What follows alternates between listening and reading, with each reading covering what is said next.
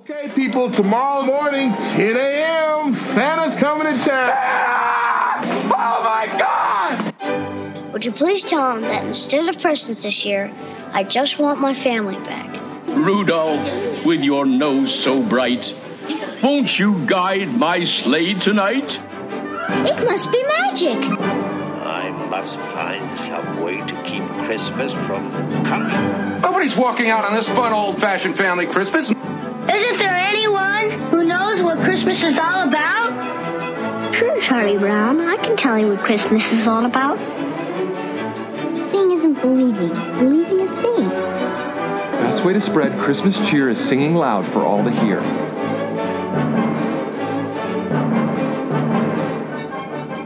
Welcome back to another episode of Tis the podcast that's determined to keep the Christmas spirit alive all year round, including the month of July, which we're officially in. I am Anthony. I'm Julia. I'm Thom. Can y'all believe it is July? It feels like July outside. I mean, heat-wise, I can believe it, but time-wise, doesn't this year seem like it's going quick? It is insane. It's insane. Insane. Joann's has put out all their Halloween stuff. Not locally yet. So tonight... Have you been to Joann's today? There are Joann stores near me. I said, have you been today? No. They just put it all out. But let me tell you, just before recording, I saw the new Indiana Jones movie. But while I was at the mall, I walked into Bath and Body Works, and I was like, look, I went up to the sales associate near the front of the store, who she must have been in her 20s, 30s, like early 30s, whatever. I was like, look, it's going to be a weird question. When are you putting out the fall stuff? And she looked at me like I had 20 heads. She was like, sir, it is June still. And I was like, yes, but in the past, y'all always put it out right after the 4th of July. So I was wondering if you had a date. And she said, I have no clue. She don't know. So Hannah works at Bath and Body Works also, but she's just like a resetting crew. Mm-hmm. So she does these periodic Sunday nights where she goes and they reset the store. Well, she's got one coming up Sunday. And you better believe I'm going to be asking her, like, what stuff There's your answer. Up? And quick question for you, Julia. Yeah. Does she get store discounts? I think she still gets a discount. Does Hannah love her avuncular Uncle Anthony who gives her access to all the TV shows and movies? Does. She does. Tell Hannah I may be reaching out to her on Instagram. I'm pretty sure she gets the discount. It's funny I haven't asked yet. How insane is that? If she's part-time, it's 30%. But okay. I may have a bigger coupon for you, Anthony. Oh. Even better. You got the inside track? No, I just have a bunch of coupons. No, I just have a bunch of coupons. But yeah, I saw Indiana Jones tonight. And? It was fine. It was fun. It was fine. I mean, it wasn't the best thing ever, but it wasn't Crystal Skull. I mean, they get progressively. I mean, it doesn't look that good. Phoebe Waller-Bridge. I'll tell you this: Phoebe Waller-Bridge, who's the British girl in it, she stars in Fleabag on Hulu. Yep. She would make an excellent Selena Kyle in James Gunn's DC universe. She'd make an excellent Catwoman. Oh, okay. I love her. She was giving me all the Catwoman vibes in this movie. And speaking of the DC universe, we have our new Superman and Lois Lane. They were cast. We do. For Superman. Were they officially cast? Because I've seen 2 different articles and they're both different. They were officially cast. James Gunn confirmed it. David Corenswet is going to be playing Clark Kent / Superman. And so much better than our other option. He was in The Politician on Netflix, House of Cards. He was in the fantastic horror movie Pearl, which is a prequel to X. He was in some HBO miniseries. He's great. And he actually looks like a little younger Henry Cavill as well. He really does. Although, did you see the thing Jerry posted? Oh, yeah, about how he looks like the cheap version of Henry Cavill. Fruit Loops, and then Henry was below it, and then they had like off-brand store-bought stuff, and they had David below that. He's just younger and smaller. I don't think it's a bad cast. They were gonna go with who was the rumor was it was gonna be what's his face? Nicholas Hoult. Yes. Who got passed up for Batman. He got passed up for Superman now. Supposedly he's up for Lex Luthor as well. Okay, sure. He could be Lex Luthor. Valid.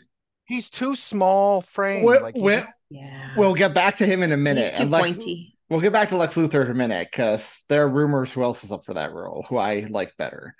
But Lois Lane is going to be played by Rachel Broshnahan, who is my first choice, the marvelous Mrs. Maisel. And she has the potential to be the best Lois Lane ever because she exudes that energy. And so this is the first Jewish Superman and Lois. Yeah. And is he Jewish too? He is. And it's interesting to me. I think so. Oh. But it's fun to me because people online are more excited about her casting than his because he's a little more unknown, but people are very excited she got Lois Lane. So. Yeah, that's a great choice. Mm-hmm. I think it's an amazing choice. She is a very powerful actress. Mm-hmm. Now, supposedly Nicholas Hoult is up for Lex Luthor, but supposedly so is Alexander Skarsgård and Bill Skarsgård. They're both up for it. I'm tired of the Skarsgård brothers, y'all. Like, let's give somebody else a chance. Well, I tell you, both are fantastic actors. I'd be fine with either of them. But in my dream scenario, if I was James Gunn, I'd be like, let's make Alexander Skarsgård Lex Luthor and Bill Skarsgård the Joker in the new Batman movie. And then you have both brothers playing both supervillains. That's what I would do. Okay. That is a family full of villains. It is. Although Stellan, the older he gets, the more you're like, oh, you're so precious and old and you're so cute. But like now supposedly Alex Skarsgård is not in the top running anymore. Well, Bill Skarsgård I'm fine with.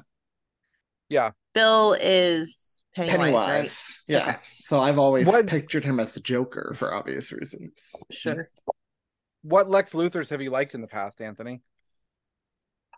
Gene Hackman, Avi. Jonathan Cryer has been the best Lex Luthor. Jonathan Cryer, who is that? When was he Lex Luthor? He was in Supergirl on TV. Oh, okay. Yep. Okay. Yeah, bald. And Abraham from The Walking Dead is Lex Luthor currently on Superman and Lois on TV, and he's pretty good. I'll bet he is. Okay. I did not buy Jesse Eisenberg as Lex Luthor. No, he tried to do the whole tech bro Lex Luthor. That's not Lex Luthor. What about Kevin Spacey? Where does he rate? I kind of liked him as Lex Luthor. Jesse Eisenberg was still just playing Mark Zuckerberg. Yeah, he was. Now on my other podcast, DC Unlimited, shameless plug, we're going to be recording next week about the casting news, but we're asking people who they would want to see as Jor-El and Ma and Pa Kent. So I'm going to throw that both to you. Who would you like to see in this rebooted version as Superman's adoptive parents and birth father? Diane Lane as Ma Kent was like perfect, and nobody else will be Ma Kent. She was perfect. And I liked Kevin Costner as Pa Kent too. I kind of like to see Henry Cavill playing Jor-El. I think it'd be a fun. Ooh, that'd be cool. Way to keep that moving, you know. So for Jor-El, I kind of want Matthew McConaughey. All right. Because Jor-El's supposed to be like younger anyway. They age differently. You need somebody like a good actor with gravitas, and I would say Christian Bale, but he already played Batman and he was in Thor. He's not going to do Superman, so I could see Matthew McConaughey. And for Ma and Pa Kent, I want Laura Linney for Ma Kent, and Steve Carell as Pa Kent. Silver Fox Steve Carell, serious dramatic actor Steve Carell. I think he could pull it off nowadays. Okay. Guy has range. And then Perry White. I'm convinced James Gunn's going to cast Michael Rooker because he casts Michael Rooker in everything. He's a newspaper editor at the Daily Planet, the boss. Right. Gotcha. And Jimmy Olsen, guy from Abbott Elementary, Jacob, as Jimmy Olsen. Oh my gosh. He would be perfect. The geeky photographer who looks like fanboying over Superman. That's funny. That would be funny. So that's my cast. So listeners, if you're DC fans, let me know who you would want to... I've been giving a lot of thought, but I think Bryan Cranston would be a fun Pa Kent. All Bryan Cranston. I kind of want Bryan Cranston as Commissioner Gordon. Or Lex Luthor. Oh, man. So 4th of July is coming up, y'all. Do you guys have any plans? How are you celebrating America's birthday? And you should celebrate it, because we may only have democracy for another year. Wait, if we have Henry Cavill playing... No, we need somebody playing Pa Kent to be a good guy. I was going to say Dean Cain. I wouldn't mind getting one of the older... Like, if Christopher Reeves is still alive, you would have to get Christopher Reeve to play Jor-El. Yeah. We are celebrating the birth of my wife for July 4th. Oh yeah, I forgot that was her birthday too. What are you guys doing for it? I don't know, she hasn't decided yet. What are you doing for the 4th, Julia? What are you and the family doing for the 4th? How are you celebrating America's birthday? I don't know yet. I was supposed to check today if there were any plans being made, and I wasn't clued in on it, which is usually what happens. Because being centrally located typically means people gravitate towards your location. And I find out about this with very little time to prepare. So TBD. I did order 2 cobblers from my favorite bakery in Tulsa, Antoinette, and that I'm so excited about because I love me some cobbler. And that's really all I care about at this moment is I'm not working that day and I'm going to have cobbler in my face. Super excited.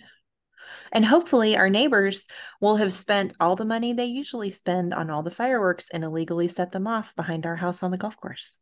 I've just been thinking and looking at actors. Jeff Bridges and Elizabeth Shue for Jonathan and Martha Kent. She is that age now. It's hard to believe. I like Elizabeth Shue. I do too. I like Jeff Bridges too, but I always wanted Elizabeth Shue to be my babysitter. Me too. Ever since Adventures in Babysitting. She can still babysit me. I'm okay with that. Pervert. Well, it's been a while since I called you a pervert on air. I feel better. It has been. I know. I'm looking forward to you doing that in person. Hearing that in person in a few weeks. Yeah, that's a weird thing to say. I have no plans for the 4th, and it's glorious. Don't you love no plan holidays? They're like the best. It's not even a real holiday. Oh, stop! It is a real holiday. It's yeah. Congratulations. We took America. We took America from the people who are already here, and we're celebrating that. But if it's nice, I'm just planning on lying by the pool and reading. That's all I need. No, this one isn't celebrating. This one's celebrating fighting the British. The British are the ones who took it away from the originally. That's true. So we're the good British ancestors. Well, no, our British ancestors still suck too. Whatever, we're the less evil British ancestors. You know about Andrew Jackson, right? Oh, I do. Yeah, we're not the good ones. Odd choice for the former president to have his picture hanging in the Oval Office. I mean, par for the course, but still an odd choice for any president to put that picture in the Oval Office. Oh man, 4th of July. Which means Christmas in July is coming up, and I have an idea what we should do for that. Actually, Matt Urich gave us this idea. Our good friend Matt Urich gave us this idea on Facebook a few weeks ago. He thinks we should do a script reading of Elf or another Christmas movie, cast it with a bunch of our friends and us, and record an episode. And I think that'd be a fun thing to do. That'd be fun. Okay. And it's very clear who each of us would play. Who would I play? Buddy. Julie would be Joby, and I'd be Walter. I mean, come on. Mm-hmm. Seems right. I think you should be Mr. Greenville. The question is, do we cast Santa Matt as Santa? Because he does not like Ed Asner's Santa. Well, it would give him an opportunity to put his spin on Santa. Yeah, that's true. We don't need to do it exactly. He should be Peter Peter Dinklage. No, Ron's got to be Peter Dinklage. Oh my gosh. But I think this is what we should do. We should try to coordinate that. I can't believe it's July. I can't believe it's July either. And I can't believe, one of us has to coordinate that. I would ask, which of us is the boss here to coordinate that, but I think we all know the answer. I'll do it. It's the New Yorker, for sure. And that was my awkward segue into what we're covering tonight. Tonight we're covering It worked. The 80s sitcom Who's the Boss?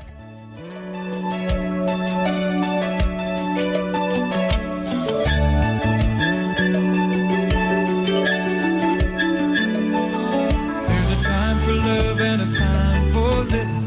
Take a chance and face the wind. Open road and a road that's hidden. A brand new life around the bend. There were times I lost a dream or two. I found a trail, and at the end was you. There's a path you take and a path not taken. The choice is up to you, my friend. Nights are long, but you might awaken to a brand new life. Brand new life, a brand new life around the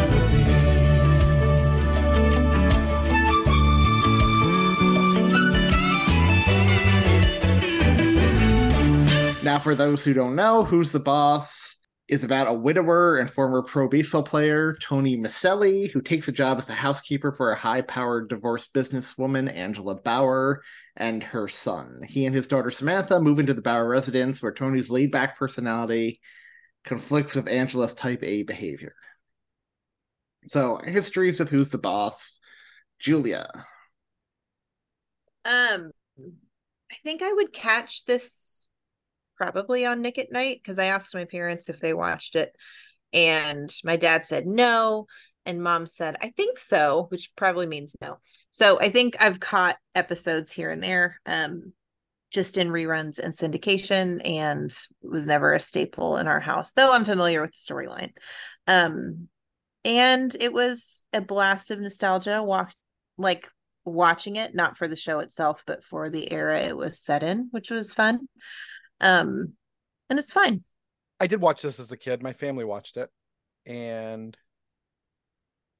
it was fine. There was some acting that was not as good as I remembered as a kid, but it was fun to watch. It felt nostalgic. I liked one of the episodes a lot more than the other. Me too. Yeah, I watched this all the time growing up, between Nick at Night and ABC Family used to show a lot of these shows, like in the mid-afternoon, like right after school. And Who's the Boss for a while got a lot of airtime, so I think I've seen most of the show. But yeah, I always liked it. I always liked the fun concept, the male housekeeper moving in with the female boss. Yeah, I mean, plus Alyssa Milano, I was a young boy in the 90s. Of course I had a crush on Alyssa Milano, and it's fun seeing her beginnings here. Marty mentioned that when he asked what we were covering. He was like, oh, I had such a crush on her growing up, and I was like, who? Thinking Judith Light. No idea why. Probably Mona. Because if I would have watched this, right, I would have had a crush on Tony Danza, right? So massive age separate, right? But he was like, Alyssa Milano, obviously. I was like, yeah, that probably makes more sense. But he first fell in love with her was it Commando? She was the kid in Commando, right? One of those Arnold, whichever one it was. Yep. It was like, that's where I first saw Alyssa Milano. I'm like, that makes sense. I fell in love with her here, and then I started watching Charmed, where she was one of the witch sisters, and she was the fun-loving, more quote-unquote wild of the three, and I really fell in love with her there during like my preteen years. But yeah, I liked it, and revisiting these episodes today was like a blast from the past. It was a hit of nostalgia. It was definitely more over the top than I remembered, like the acting specifically. Especially Tony Danza.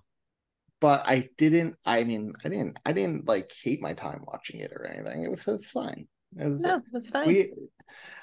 So let's run through the cast. Tony Maselli is played by Tony Danza. Hold me close, young Tony Danza, as Phoebe Buffay would sing. He got his start on Taxi and then moved to Who's the Boss, for which he was nominated for Emmys and 4 Golden Globes. Really? Mm-hmm. Okay. In 98, Tony Danza won the People's Choice Award for Favorite Male Performer in his sitcom, The Tony Danza Show. He had a show? He did have a show. Not to be confused with his daytime variety talk show in the early 2000s called The Tony Danza Show. And he has also starred in films such as Hollywood Nights, Going Ape, Angels in the Outfield, Crash, and Don John. I loved him in Angels in the Outfield. Me too. I loved everything in Angels in the Outfield. I like him I like him in general. He seems like a decent enough human being from everything I've seen of him. Plus, typical Italian New Yorker. I feel a kindred bond with this guy. Sure. I know Thom is grateful to him for a plethora of Family Guy jokes on his behalf. You know what? They had some good Family Guy episodes and references to this, including an episode where they did a drawing for what the neighborhood parade was going to be themed, and I remember that as a theme. This is from season 1. As a theme, Peter put in there the Who's the Boss episode when Tony walked in on Angela in the shower. In the shower. So all the floats were themed to that, and one of them is like, "Oh, this one's a miss. That's not Angela. That is Mona." But I like the way they used tree bark on her back to show age spots. And that is also a classic episode of Who's the Boss where he walked in on her in the shower. That's like one of the first ones. One of the first episodes? Yeah. Oh, wow. Just like one of the first episodes of The Nanny was her walking on him in the shower too. So Judith Light plays Angela Bauer, his boss / love interest as the series goes on. Mm-hmm. So she made her Broadway debut in A Doll's House. Her breakthrough role was in the ABC soap opera One Life to Live. She starred in Who's the Boss. She's starred in Law and Order Special Victims Unit. She starred in Ugly Betty. She starred in the remake of Dallas. She starred in Transparent for Amazon, which she received several Golden Globes, Primetime Emmys, and Critics' Choice Awards. She starred in American Crime Story, The Assassination of Gianni Versace. And only a few years ago, she was awarded a star in the Hollywood Walk of Fame. So, golly, only in the last few years? Yep. So I like her. I liked a lot of her recent work, like American Crime Story and Transparent. She definitely grew out of the soap opera, over-the-top broad comedy she did earlier in her career. So, yeah. Alyssa Milano, Be Still My Heart, plays Samantha Maselli, Tony's teenage daughter or preteen daughter. I don't even know at this age, probably preteen. Okay, Be Still My Heart, preteen. Okay, I meant for the actress now. So she got her start on TV as Who's the Boss. She played Jennifer Mancini in Melrose Place, Phoebe Halliwell in Charmed, Billy Cunningham in My Name is Earl, Savannah in Mistresses. She played Renata Murphy in Wet Hot American Summer 10 years later, and Coraline Armstrong in Insatiable. And nowadays, she spends a lot of her time as an activist, political activist. She does a lot of activism. Did everybody that was on Charmed turn into that role? What role? A political activist? Isn't Rose McGowan a political activist? She's more of a... yeah, she does she's what, climate change and women's rights? Mm-hmm. Yeah. Who's the other one? I think she was kind of forced into it with the Me Too movement. Like, she unwittingly became, well, not unwittingly, but it took coaxing to get her to come forward about the Harvey Weinstein stuff. Right. Wait, do I have the wrong show? No, Charmed was the one with the witches. Was Shannon Doherty always a witch? She was the original one. Then when she got killed off, they brought in Paige as their stepsister. Gotcha. Okay. I was looking at the cover and I'm like, maybe I have the wrong Three Sister Witch show. I don't. The power of 3 will set you free. Will set us free. That's what they always said. I mean, we talked enough about Alyssa Milano in the opening here, but you know, we all knew her. Danny Pintaro plays Jonathan Bauer, Angela's son, who had very, very, very little to do in these 2 episodes. If he had like 3 lines between these 2 episodes, that's a lot. He starred in Who's the Boss, obviously, and the 1983 horror film Cujo. Oh, he was the kid. Oh my gosh.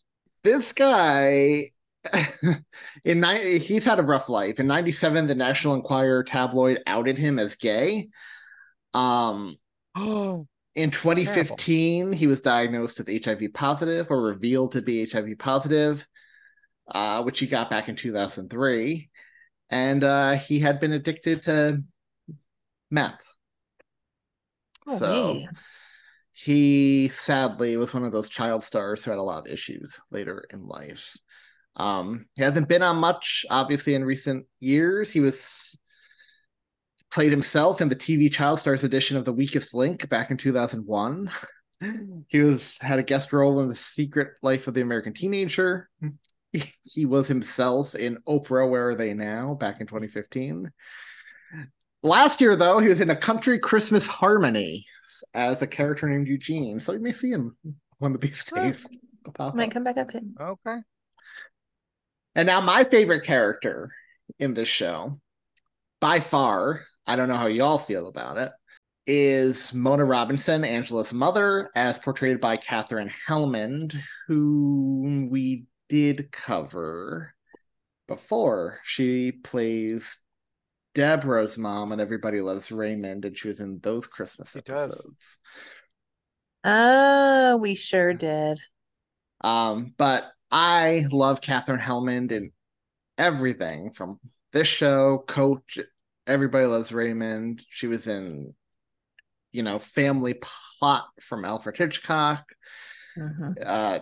She was in Gary Marshall's Overboard. She's fantastic. Love that movie so much. Overboard, one of my favorite movies from the 80s. And we sadly lost her back in 2019. But she's fantastic. And I loved her role on the show, too. The sassy mom to Angela, uptight Angela. And she was always an ardent supporter of Tony from the very beginning. Oh, yeah. We saw that in the first episode we covered tonight. Yep. So let's jump right in. So the first episode we are covering is called The Christmas Card. This aired during season 3 on December 16th, 1986, and it was the 11th episode of that season. So, well, first of all, we have a guest star in this episode we covered before. Calabar from Halloween Town, our villain from Halloween Town, plays Angela's serious boyfriend in this episode. Plays our villain in this episode. Okay, I needed some background on this. I was like, why does Tony Danza hate him so much? Or whatever his name is. Okay, so her and Jeffrey are dating. Yep. And Tony's in love with her. Has he been around quite some time? I would assume so, because they get engaged at some point for a while, from what I was reading, but I do not remember him at all. Okay. All right. Thank you. Yeah. Sorry. But Angela was seeking other suitors because she and Tony were the will they, won't they thing happening. Will they, won't they? Of course. Yeah. So the family's getting ready for Christmas. Angela is dating Jeffrey, who's this like rich gentleman who... And nobody likes him, right? Nobody likes him. Tony doesn't. Kids don't. Mom doesn't. But Angela is totally enamored by him. And she's actually going to be spending Christmas with his family. And Tony and his daughter and Mona aren't invited, apparently. His mom's already hired the help. Yeah, because Angela suggests, like, oh, why don't you bring your family here and we can have it here? Because Tony makes a big ham and a big old Christmas dinner. And he said, oh, mom's already hired the catering. She's like, okay. The help. The help. She says help because Tony's like, oh, yes, the help. Where you see this inner conflict where he sees himself as part of the family. But here, because he's not included, his daughter's not included, Angela's mother, for whatever reason, is not included. He feels he's not part of the family.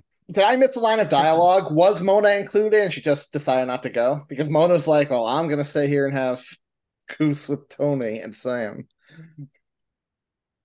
Which I loved, by the way. I don't remember if she was explicitly invited or not. It was weird. Yeah. It was the whole. Are we supposed to get the weird. sense that Rich Jeffrey is...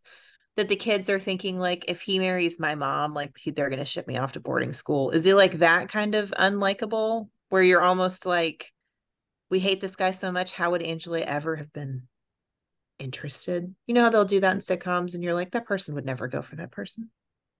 Yeah, I don't think he's like that. No, I don't either. It's more that he's not Tony. You want her to be a Tony. And by the way, I hate that trope so much in sitcoms and movies. Yeah. And that's why I loved in Mrs. Doubtfire how Pierce Brosnan was legit in love with those kids and Sally Field. Yeah. And he's a good guy. Yeah. Which movie trivia for you? That was not the original script. The original script, he was not going to be a good guy, but they decided to make him a good guy to change it up and be different. Such a good change. Yep. That's such a good change. So Jeffrey is clearly, because of his money, going to do something big for Angela for Christmas. Well, he reveals to Tony his gift for Angela is right here, and he pats his pocket. And for a second, I thought, oh, he's going to propose to her. But no, it just turns out to be earrings. But very expensive earrings, which makes Tony... Yep. I thought at this moment when Tony's worried about money, I'm like, oh, we're going to have a gift of the Magi situation happen here. Quasi Magi for sure. Mm-hmm. Yeah. It was quasi, but I was expecting to be like full-blown Magi somewhere. Yeah. But yeah. And Tony is intimidated because he wants to get Angela something special. And he was knitting her something, which turned out to look awful. And he didn't know how to knit. He didn't know how to knit. And he feels intimidated by Jeffrey's money. So earlier in this episode, Mr. Ferguson, who I guess is, what is he, a neighbor or something? He wants Tony's baseball card. So Tony was a former professional baseball player, so he had a few baseball cards. And Tony said he only had one, and he gave it away to a man in the hospital who was dying, and the family ended up selling it. Now we find out this is a lie. He just so he could go to Paris. So he could go to Paris. And we find out this is a lie. Tony just has it upstairs. He wants to keep it in the family so he can show his grandkids one day.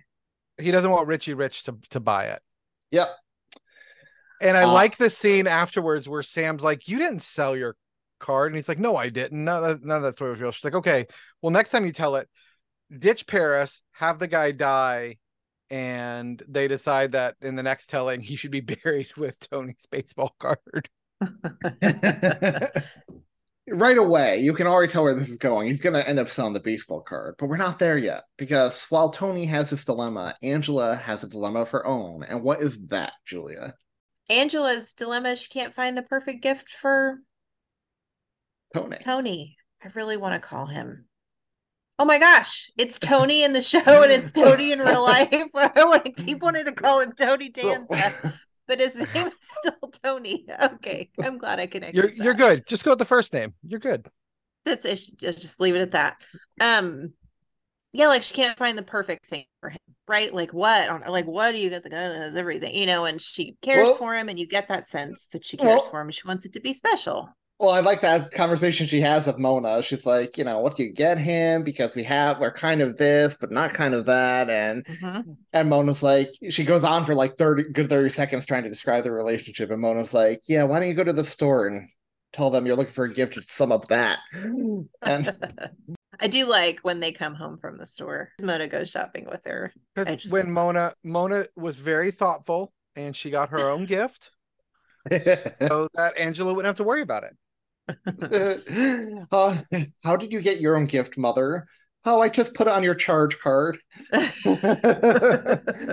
You were really very generous. Really shouldn't have done something so extravagant. She's like, why did I buy you? That's right. Well, I want it to be a surprise. I love it so much. But of course, Angela heard Tony tell Mr. Ferguson the story about his baseball card. So she's like, I will purchase his baseball card back. Yep.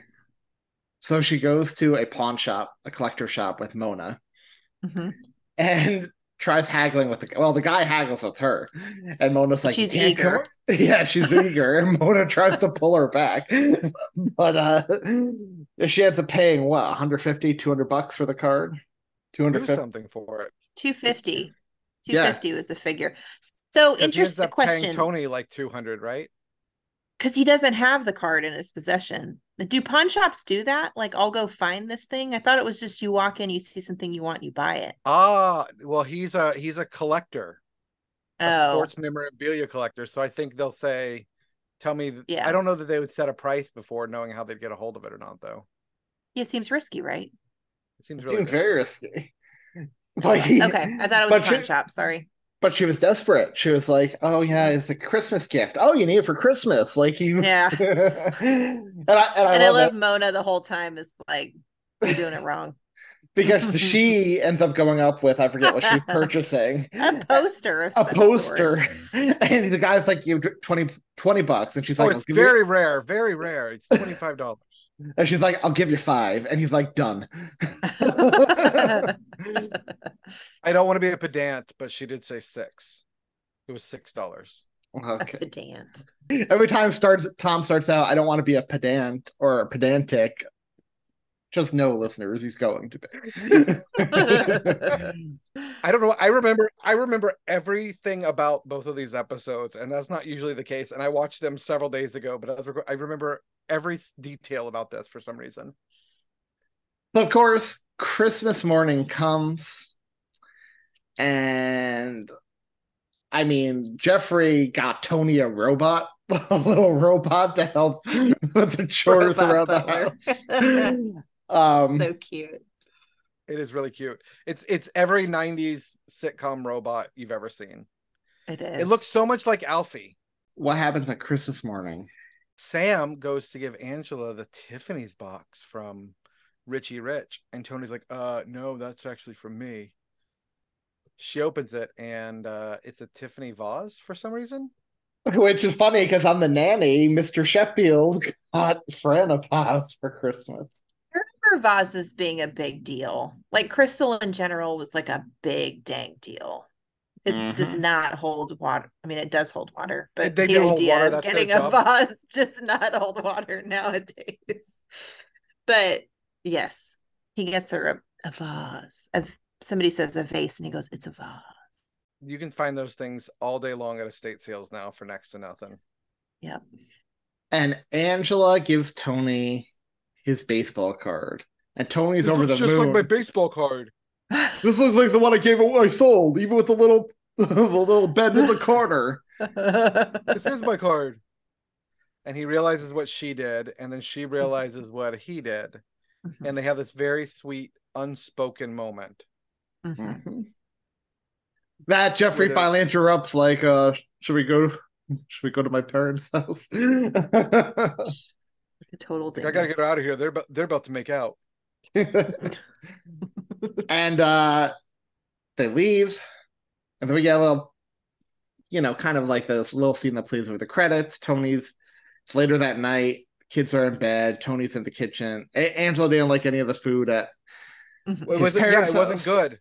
So Tony heats her up his Christmas everything leftover. He's so excited too. This is my favorite scene in the whole episode. I like this one 100%. Yeah, and he's so proud of this turkey and like all this. And she even's like, "Is there any cranberry sauce?" And he had it on the counter. And that's a running thing throughout the show. He's a good cook. Italians, of course. Yeah. And she's so excited because he's going to sit and eat with her too. So yes, he serves himself some as well. Yep. Even though doesn't he pull that "I'm so full"? but then he ends up like having a it's little Christmas. But it also reminded me of Friends. That we probably talked about this before. I was about to say, do either of y'all Thanksgiving or Christmas heat up leftovers later that night? Oh yeah. Well, of course you do. You eat at 2:00 in the afternoon. You have to. Of course. Yeah. Yeah. I mean, I'll have it for breakfast the next morning as well. Oh, me too. Me Yep. too. That was always back when Black Friday was a bigger thing before, COVID, and then malls just started being like, we're going to be nice and not be open all night for employees. I used to take a nap, wake up at like 2 a.m., heat myself up a nice little turkey Thanksgiving sandwich, and go out to the mall. Get to shopping. Yeah. We did for Leon Day. We did a big Christmas dinner. That's so cool. It was fun. But yeah, that was this episode. What did y'all think of this one? I liked it. I like this one. I like this one the best out of the two. Me too. I love their house. I really do. The big stone fireplace and like the kind of like felt Christmassy. Yeah. And the homey. cozy kitchen. I think they live somewhere in Connecticut, if I'm not mistaken. Is it Connecticut? I think so. So I was thinking like, okay, I like this. It was fun. I don't know how much I'd like it if I didn't grow up in the 80s and I didn't have a nostalgia factor. But it just felt so much like my childhood while I was watching it. Yeah. I don't know why the second episode's Christmas, like actual Christmas festivities of the presenting of the presents, like all that stuff, felt more real to me, to my kid-like experience. But this one was pretty close too. Well, we'll get you to like the next one because of the awful soteriology. It's a whole thing, isn't it? The collective sigh and eye roll. It's just a whole episode. So, did this one have a line this moment? No. Nobody had a change of heart. There was no change of heart. The emotional moment was when they're realizing they love each other. Yeah. They love each other. Yeah. It didn't feel tied to Christmas because isn't every episode sort of like that? Yeah, every episode. There's always that flirty moment. Yeah. Christmas isn't. It would have been prerequisite. a Linus moment. It would have been more Linus-y if he had not gotten her an expensive present and she would have been like, oh, I value that. Even then it's not. I don't know. I really thought him learning to knit and making her the whatever he was knitting would have been a lot better story. Yeah, I would have preferred that, I think. But it just comes back to money being the that's a driver throughout the whole show. Like they are an upper class family while he is more lower class. I mean, their house, Mona doesn't live in the house with them. She has a guest house in the back, so they are like wealthy. So, yeah. So, what do y'all rank this one then? I'll give it a 6. I'll come in at a 7. I'll give it a 6.5. Make it easy. That gives an average of 6.5. So our next episode aired in season 5. It's episode 8, and it's called A Spirited Christmas. It is the second and final Christmas episode of the ABC sitcom Who's the Boss? Ugh. So, Thom, why don't you start walking us through this one? And I know you just sighed, but you said you remember both these episodes in great detail, even though you watched them a few days ago. I do. I'm going to pull up the cast, though, because we have guests. Playing Mona's estranged brother is Gordon Jump, playing Archie. Gordon Jump is known for, he was in most of the episodes of the original WKRP in Cincinnati. He was on the TV show. He was on a few episodes of Get Smart. He was on Soap. And then he had a lot of one-off roles on TV shows where he would just do a couple. He was on 11 episodes of Growing Pains. He was on the new WKRP in Cincinnati in the 90s. There was a new one? Yep, it ran from 91 to 93. And this is the only appearance he makes at all on this show. So he's a one and done. So we have Laura, who is Archie's dead wife, played by Christina Pickles. And she died, it said 2 years ago. Is that right? I mean, she's been waiting in line for a long time. She's been waiting in line for 2 years. Mm-hmm. We don't need to go into her because we covered her, right? She played Judy Geller. Love it. On the Friends. Judy Geller. And so then good. I Am Hobson played St. Peter. There's not a lot he's known for. He was in Bram Stoker's Dracula as a small character, the Hudsucker Proxy. He played an ancillary character in Annie. I got the sense we were supposed to really like see this as a holy crap, they got him to play that, right? Like, is there something he was in that would have made him a face that people, The Edge of Night? Like, I don't even know what that is. He doesn't even have a picture on IMDb. Oh, he was the butler in Hello Again. We've talked about how much I love that movie. So in this, we open up at the pearly gates. St. Peter's sitting there on his computer. Bunch of dudes in line. Laura gets tired of waiting and she goes up and she said, I've been waiting in line for 2 years. I'd like to know what's going on. There's a joke there about how everyone online knows her. Oh, everyone knows Mona, right? Yeah, they know Mona. Oh, okay. Got it. Yeah. She makes it so she talks about wanting to get in, comes to find out that because of her husband and his sister's estrangement over her, she's on the border and she has to do something good to earn her way into heaven. So she has to earn her wings. That's what they keep saying. Her angel wings, which I know Thom hates, but yeah, I hate the whole concept of merit-based redemption, salvation. Anyway, I won't get into that. What I hate? How we have a whole episode where somebody has to earn their wings, like It's a Wonderful Life, and they don't make every time a bell rings joke at the end. So that is true. That was a missed opportunity. So he says, okay, you got to go down and do something good. You've got to, somehow fix what you broke. Come to find out, they mentioned that Mona Robinson was the sister-in-law that had problems. All the men are like, ooh, I knew her. Ooh. Peter looks at them and they stop their just shy of cat calls. And that's a running gag throughout the show. Mona is very man crazy. Mm-hmm. She's a Blanche Dubois. Mm-hmm. Yeah, she's less obnoxious than Blanche. Yeah, I don't find her obnoxious at all. Yeah, I was never a Blanche fan on Golden Girls. I love Mona though. It is an odd it's funny that she comes across as, I don't know, she doesn't come across as thirsty to me in the same way that Blanche does, right? Blanche is like I don't feel like Mona just like simps along. Yeah, Mona has more to her character. Yeah. Yeah. Which I like that. Yeah. These 2 episodes.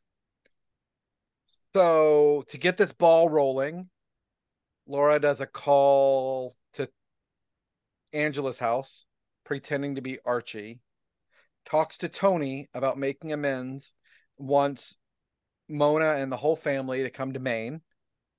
And we hear this, oh, like the heavens opening up, and Tony just starts talking and he agrees to do this. And then immediately after, he's like, who was that talking?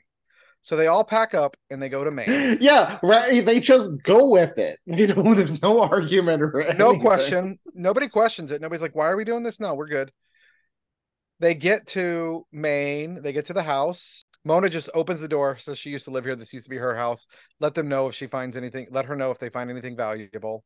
And then Archie comes in, and we immediately have a fight between Mona and Archie because. Well, no, Archie he doesn't come. He doesn't come in. He doesn't come in right after Mona says, "Oh, it's fine. It's her house too." Angela opens the back door, and he's standing there with an axe, like he's a serial killer about to chop them to pieces. Yeah, and so he then comes in, and they have an argument because he didn't call her. And through this episode, they slowly start to come back together, right? He calls her Moni. She calls him Jughead. Which for some reason is fun. They're getting along. He finds an ornament that he made as a kid. Mona's like, oh, where's mine? Come to find out, Laura broke it. And so they're fighting again. And Mona's like, she's leaving the next morning with or without the rest of her family. they're going to leave the next morning.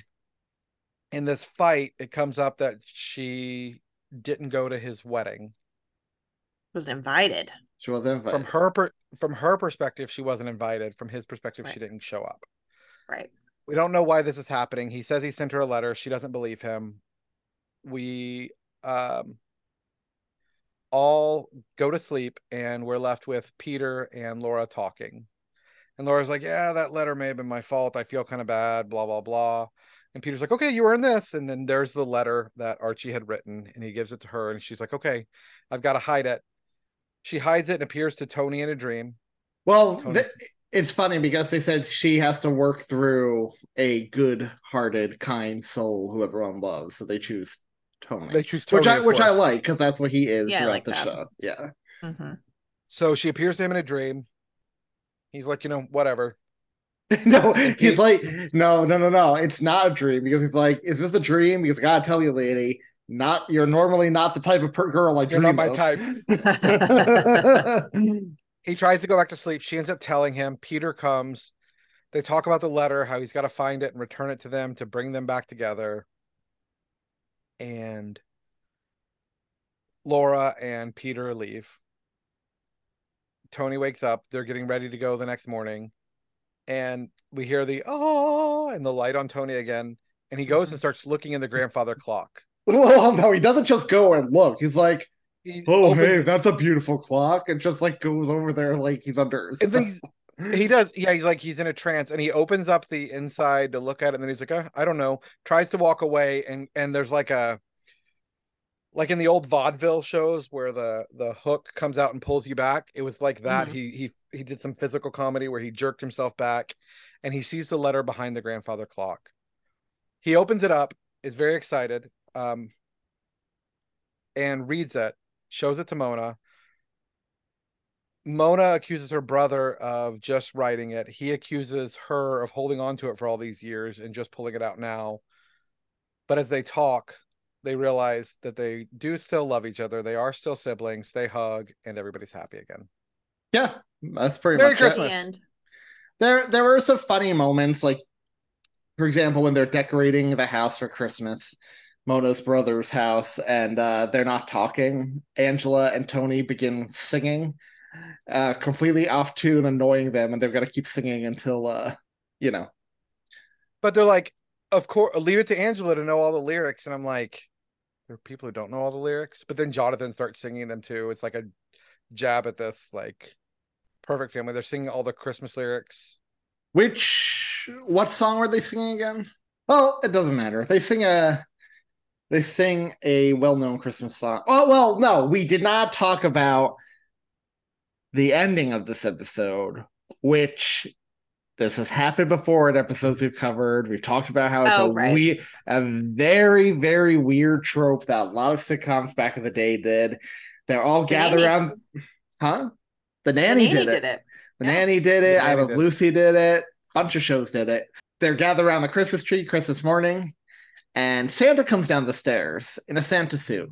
And it's clearly the actor who's playing Mona's brother. He says Merry Christmas. He has to go. His sleigh's double parked. He hurries out the door. And they're laughing and joking. And then 2 seconds later, Mona's brother comes in a different door. And we're like, oh, that was a real Santa. And they all sit around like with their wide eyes, like have a moment of realization. And Angela and Tony both take the eggnog offered to them because, we need a stiff drink after we just realized Santa was really here. Mm-hmm. And it's a weird trope. It's a weird trope. I don't know why this was so popular in sitcoms back in the day. It was Jingle Bells. Oh, it was Jingle Bells. Sam makes a big deal about Angela knowing all the lyrics to Jingle Bells. So this one felt so much more forced to me, and I was a lot less interested and invested in this one. Yeah, I didn't really love this one. And I don't like the whole point, they almost diffused to themselves. So we've got this girl who can't get into heaven because she's not done like a kind-hearted thing, right? She's got this. And then she materializes the letter out of nowhere, and that's what gets her wings. Even though they stage a lie that doesn't reflect what actually happened, where she kept it from being mailed, right? And gets it to the husband or the brother. That's what I didn't like about it. It's like, it's the whole reconciliation is predicated on a right. lie. Shouldn't she have fessed up? Shouldn't that have been the reconciliation? That, oh, it hasn't been lost for this long. Like, I legitimately held it back. And I didn't like that. I was like, she didn't have any accountability after all. She just had to feel sort of bad about what she did. I don't like that. Yeah, that's a great point. Although I don't know how they would convey that. Like, how would Tony know that, even if she came to him in a dream? Like, because... Well, I don't know either. I think the whole episode was a miss, but... I do too. And again, despite the fact It's a Wonderful Life is not a Christmas movie, it's a movie set at Christmas. So many sitcoms have done the whole It's a Wonderful Life Christmas episode, which this clearly was. At least in the sense of an angel trying to earn their wings. Every sitcom has their own spin on it. I don't know. It just didn't work for me. It seemed like an over-the-top pantomime play you would see in England, and I don't get it, because this is a good cast and a good heartwarming family show, and considering we only have 2 Christmas episodes, it's weird one of them is this when they could have done something more heartfelt, I guess. Yeah. Just with the family. Yep. It technically had a Linus moment. It did. Family matters. We should forgive each other. Love. What would you rank this one? 2. 3. I'll go 2.5 and make it easy. So that gives us an average of 2.5. So those were the Who's the Boss Christmas episodes. Stacey McKenzie, who we haven't heard from in a while, did write on Facebook, whenever I hear the song Santa Claus is Coming to Town, I hear Alyssa Milano singing it at the kitchen table on Who's the Boss. And that was cute. That was cute. It was a Bruce Springsteen version. Like, she starts singing out, "You better watch out," but then she starts rocking out, and it was a very cute scene. Thanks for chiming in, Stacey. Yeah, thank you, Stacey. I want to know what listeners think of these 2 episodes and Who's the Boss in general, because the post on Instagram and Facebook got a lot of likes, so I think we have a lot of Who's the Boss fans. So I want to know what they think of these 2 episodes in general. So where can they do that? They can go to Linktree/'Tis the Podcast to find links to all of our socials. The closer we get to Christmas, the more active these will get. And if you want the most active place, check out our Facebook group. You can also find a link to our Patreon site there, which is stuff that we don't publish in the main feed first. It hits, some of the content goes to Patreon and stays in Patreon, but it's above and beyond content.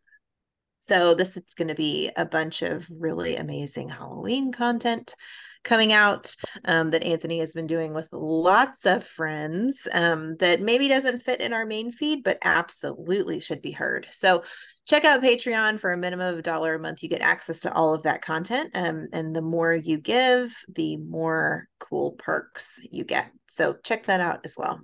And there will be not just Halloween, but Thanksgiving and Christmas content as well. And speaking of which, we say this every year, but now that July's around the corner, we really should record some Thanksgiving stuff soon. Seems like a great idea. We should definitely talk about that. We should. Maybe we should do it in August after Thom gets back from New York. Sounds like a great idea. Since we have a Christmas in July episode to get done before that. So next week, we are covering Christmas Story, 2008's Christmas Story, free to watch on Vudu for all of y'all. Matt Spalding, Santa Matt from North Pole Radio, recommended this one to us, said it's a good Santa origin story, so we'll see. It's been a while since we traveled to the North Pole and dealt with Santa, so excited to get some Santa Claus action on the list next week. And the week after that, we're covering the Peacock original movie, The Real Housewives of the North Pole, which I have no idea what it's about. I just know it stars Lindsay Wallace. Well, that's not her real name. That's her name in the Halloween franchise. I forget the actress's name, who's one of the housewives of New Jersey or something. But yeah, I know her from the Halloween franchise. So cool stuff coming up, including the fact that we only have 4,200 hours until Christmas. That's 175 days. 34 weeks. You're way off, my friend. I think 24 weeks. 24 weeks. Where it's technically 25. Okay, 25 weeks. You didn't listen to the episode me and Julia did without you, did you? Because you didn't comment. You didn't comment on the ending. I haven't listened to any podcasts in so long. Well, just know I did a great imitation of you when we did our countdown. Quite good. Quite good. Made me laugh when I was editing. I hate you, Milkman Dan. Do your homework, y'all. Watch Christmas Story. It's available to watch for free on Vudu, whether or not you have a Vudu account. It's one of the free streaming ones. And we'll talk to you next week. It's gotta be good. Bye, y'all. Bye. It's all cold down along the beach. And the wind's whipping down the boardwalk. Hey, man! Hey, man! You guys know what time of year it is? What time? What? Oh, Christmas time. You guys all been good and practicing real hard? Yeah? Clarence, you've been rehearsing real hard now. So Santa, bring you a new saxophone, right? Everybody out there been good or what? Oh, that's not many. You guys are in trouble out here. And you better watch out. You better not cry. You better not pout. I'm telling you why. Santa Claus is coming to town. Santa Claus is coming to town. Santa Claus is coming to town. He's making a list, he's checking it twice. He's gonna find out who's naughty and nice. Santa Claus is coming to town. Santa Claus is coming to town. Santa Claus is coming to town. He sees you when you're sleeping. He knows when you're awake. He knows if you've been bad or good.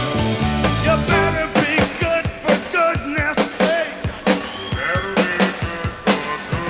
Oh, you better watch out. You better not cry. You better not pout. I'm telling you why. Santa Claus is coming to town. Santa Claus is coming to town. Santa Claus is coming to town. Ho, ho, ho, ho.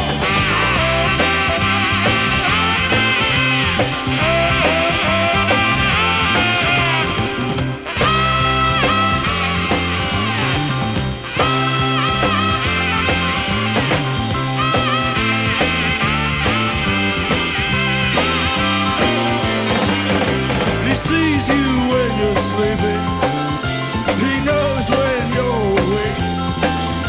He knows if you've been bad or good. You better be good for goodness sake. You better watch out. You better not cry. You better not pout. I'm telling you why. Santa, yeah, Claus is coming to town. Santa Claus is coming to town.